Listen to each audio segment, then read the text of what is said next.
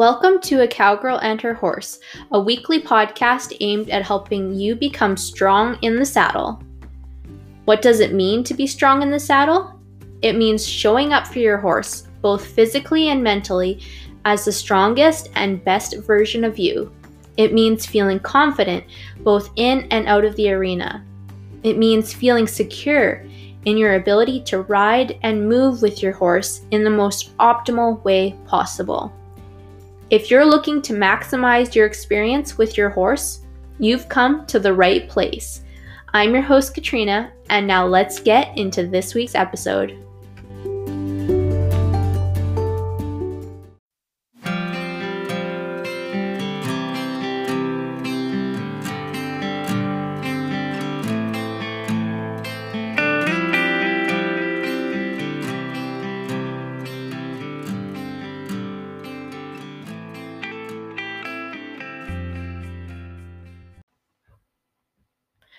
I'm going to start off this week's episode with a definition, since I'm not sure that some of you have any idea what the title of this week's episode means, or how to pronounce it for that matter.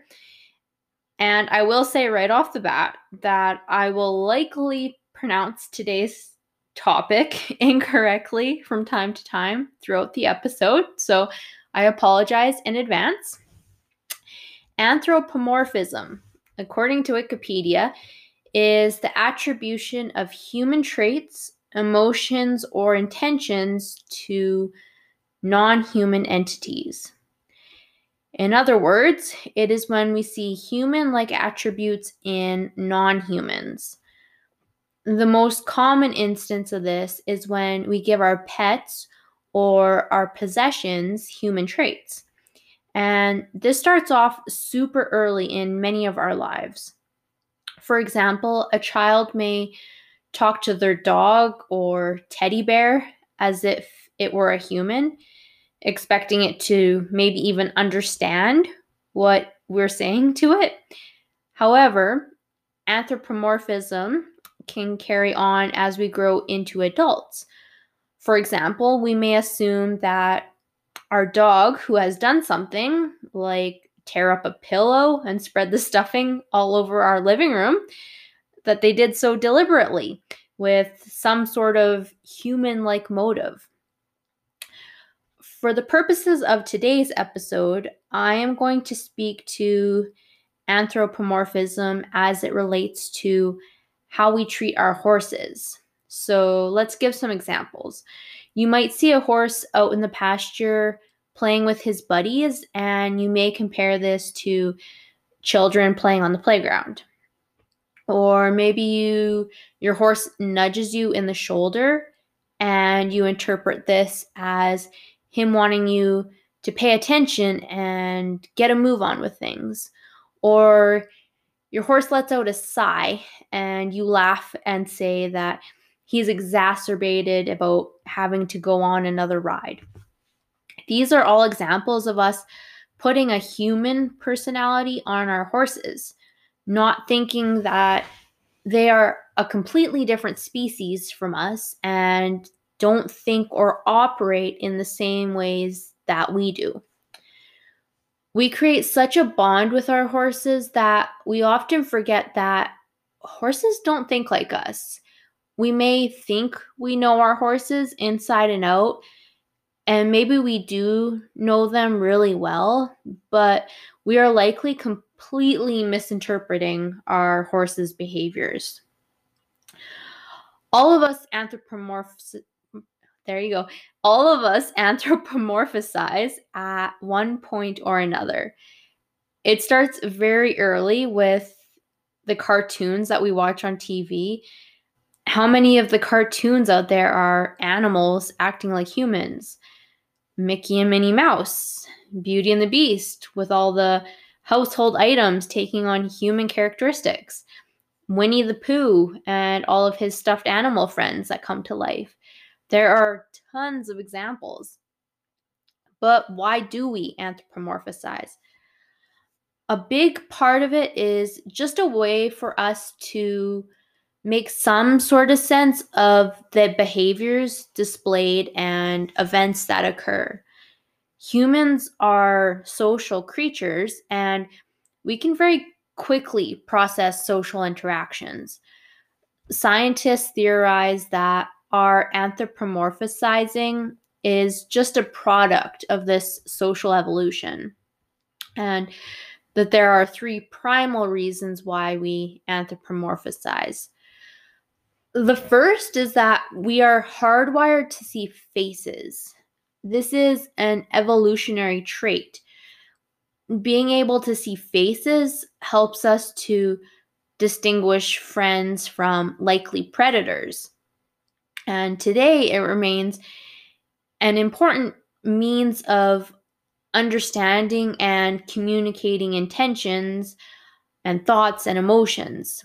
Having this ability limited has become more apparent, more so now than ever in any time in history where everyone's now forced to wear a mask. So, because we have this innate ability to see faces so readily, it sometimes spills over into non humans. We are always trying to see what something is thinking or what it's going to do, particularly if something has eyes. We are definitely more prone to anthropomorphize. There have actually been studies that proving that when people see eyes, they'll actually behave like they're being watched. The second reason we may anthropomorphize is because we have a tendency to attribute minds to objects we like. We are more likely to anthropomorphize with something we like because we are more likely to engage with that. For example, I bet you are way more likely to attribute human characteristics to a baby animal than a full grown animal of the same species. It's because we tend to like babies more than adults. And we even do this with our cars. The more we like our vehicle, the more likely we are to describe it as if it had a personality and a mind. It's all about connection. A perfect example of this is Tom Hanks' character in the movie Castaway. Being alone for so long, he craved interaction of any sort. And that's when he met Wilson, his volleyball. Because of his extreme loneliness, Hanks's character was actually more readily triggered to anthropomorphize. And the third reason for why we anthropomorphize is because we think unpredictability means humanness. We give things human characteristics as a way of explaining and rationalizing behavior that we can't figure out. So, for example, when our TV isn't working, we likely won't anthropomorphize, but when it stops working or does something wonky, we may come up with some explanation that it's tired of working, or it wants you to go outside and play instead of staying inside. But regardless of what the reason is that we anthropomorphize, I will say that it's a totally normal way of going about things. There's actually a belief that anthropomorphic tendencies and social intelligence may actually be linked. But it's all about desiring connection and wanting to engage with another mind. So I will say that anthropomorphism, it does have its benefits. For me as a horse owner, I feel like it helps me to better connect with my horse. If I just see my horse as a robot, just something to get on and ride, and something that I can't otherwise interact with, I feel like my passion for horses would be significantly reduced. I don't baby my horse, but I definitely care for him and treat him as a bit of a child of mine. He needs to be cared for. He needs to be fed and watered and otherwise maintained. While I am doing all of this, I ask him about what he thinks and what have you. My husband bought me some hemp oil supplements for my horse for Christmas. Of course, they were under the tree for me, but I hauled them out to the barn and shouted to my horse from across the corral. I said, "Junior, look, you got presents too. We didn't forget about you." I said it to him as if I expected him to be upset had I not gotten him a present for Christmas. Of course, he has no idea whether it's Christmas or just some other random day in the year. In fact, he doesn't even know what Christmas is or what presents are. He doesn't know any of that. But it made me feel good that I got him a present and was able to show him at the barn. Anthropomorphism is also good for those who are socially isolated or otherwise lonely. Let's go back to the movie Castaway.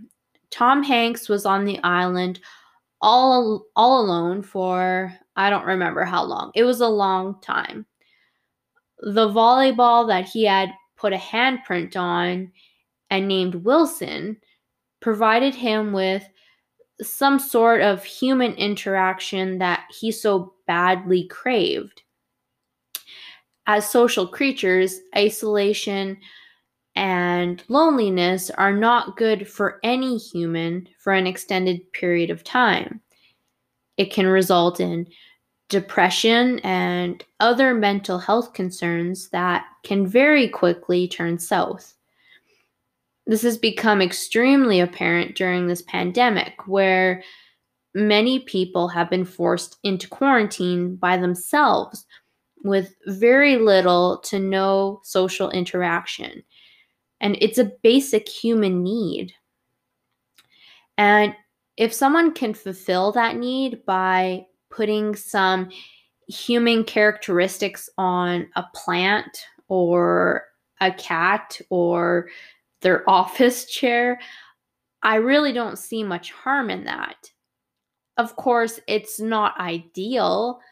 The better option would be to get that person some actual human interaction, but if that's not possible at the moment, those other non-human entities can definitely fill that gap.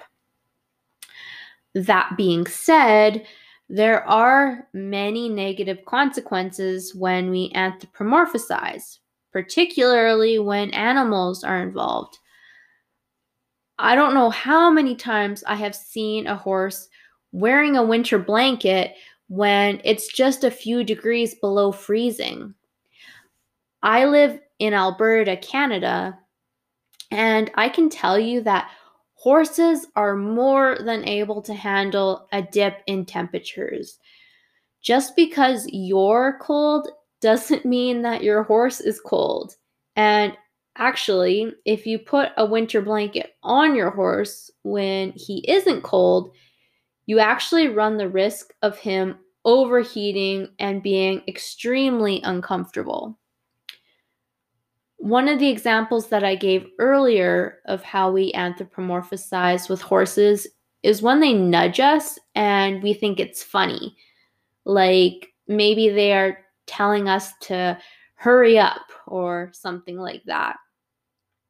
Yes, this may be funny, but I actually see this as a horse who is not respecting your space. You have to remember that these animals outweigh us by hundreds of pounds. If they think it's okay to push us around, that can quickly become a problem. This has actually happened quite often when people who don't know better have a foal that they treat like a pet. However, as the horse grows, it still thinks that it is okay to push you around and stay in your back pocket. It's not so cute when that now grown horse ends up pushing you into the dirt or possibly even seriously hurting you. Another example of when we may anthropomorphize is when we are on our horse's back. I will give a barrel racing example since that's the first one that comes to mind for me. Let's say that you have a horse who won't enter into the arena to make a run. Some people may see this as the horse being disobedient. Maybe they think the horse is being lazy because they don't want to go run. However, it may actually be a case that the horse hurts and he knows that when he goes into the arena and makes a run, it hurts very, very bad. Rather than us seeing the horse as being disobedient or otherwise taking on some other human characteristic, we should be asking what would be the reasons the horse wouldn't want to make a run. In most cases, it comes down to pain. In fact, that's usually the case anytime that a horse doesn't do as we ask. It's either that they are in pain or are anticipating pain, or they just flat out don't know how to do something or understand what we are asking. Horses, as a general rule, are very obedient, especially if we make things clear for them. They want to please. Our first assumption should not be that they are trying to be rebellious or otherwise deviant. And with all of that said, we have to remember that we as humans are humans too. Saying that anthropomorphizing at all is bad, I think, is a bit of an extreme opinion. Yes, in many cases, if we anthropomorphize, it can lead to poor animal welfare outcomes. That's a completely valid concern. Horses are a different species, and we need to acknowledge that. Our brains work in different ways, and we process information differently. The biggest difference between us and our equine partners would be our highly developed prefrontal cortex. Because of this, we have the ability to reason and rationalize. Horses do not. And this is a large part of why our experiences and how we make sense of the world differs so much. Scientists will say that this is alone the reason why we shouldn't anthropomorphize. However, I want to argue against that. Saying that we should attribute human characteristics to our horses is basically the same as saying that the difference between horses and humans, saying that we shouldn't attribute human characteristics to our horse is basically the same as saying that the differences between horses and humans is so great that horses are fundamentally unknowable and we can never truly know them. If you're a horse owner, I'm sure that you can argue against that. While we may never be able to completely understand how our horses see the world, I would also say that that doesn't mean that we can't understand some of the way that our horses see the world. It doesn't have to be so black and white. Charles Darwin once said, quote, "The difference in mind between man and the higher animals, great as it is certainly one of degree and not of kind," unquote. In other words, humans and horses, yes, are different species, but we are both animals and we're both mammals. In other words, we will have similarities, and in some cases, anthropomorphizing our horses may be appropriate. What I am saying is that anthropomorphism isn't necessarily a silly thing that children do. It's more of an acknowledgement that we have shared ways of experiencing this world, some of which we don't understand. For example, it may be us just anthropomorphizing when we say that horses have friends out in the pasture. But we also can't argue that horses don't form bonds. They totally do form bonds. Whether we call those bonds friendships or not is just a linguistic matter. Whether horses have friendships like we have friendships is what should be up for debate, not whether they have friends or don't have friends. More and more research is coming out all the time about equine behavior.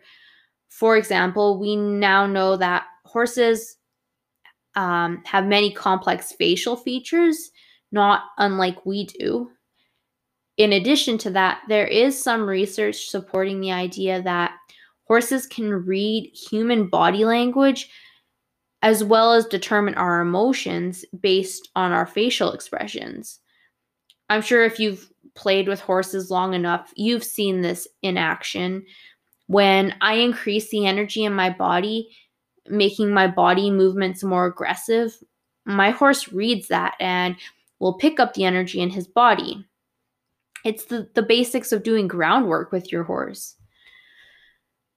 That being said, there are always going to be many things that we will never have in common with our horses due to our basic biology and our cognitive and physiological differences. And that is why we need to be careful with how far we take any anthropomorphizing we do with our horses. Like I've said, we don't want to make assumptions that our horse is being vindictive or doing something to annoy you or get revenge on you. Horses don't have the cognitive capabilities to think like that. Those are human-only traits that we should not force upon our horses, as it can end up creating negative welfare outcomes for our horses. At the end of the day, my position on all of this is that I think anthropomorphism is a great way to create a bond with your horse. And we shouldn't say that all instances of anthropomorphism should be avoided. It should be more of a discussion as to what degree and what sort of anthropomorphism is appropriate and what isn't. It's not black and white. It's all situational. I would just encourage you to keep the welfare of the horse in mind and always remember that after all, it is a horse and it does not think like a human would. As long as you keep that in mind, I think anthropomorphism is absolutely fine. And with that, that is it for this week's episode. I hope you enjoyed it and were able to get something out of my ramblings. Before I sign off, I just want to ask if you could please subscribe, rate, and review the podcast. It helps to ensure that the podcast gets out to more and more people and that I can continue bringing you content just like this episode. Until next time, remember, it's always a good day to ride.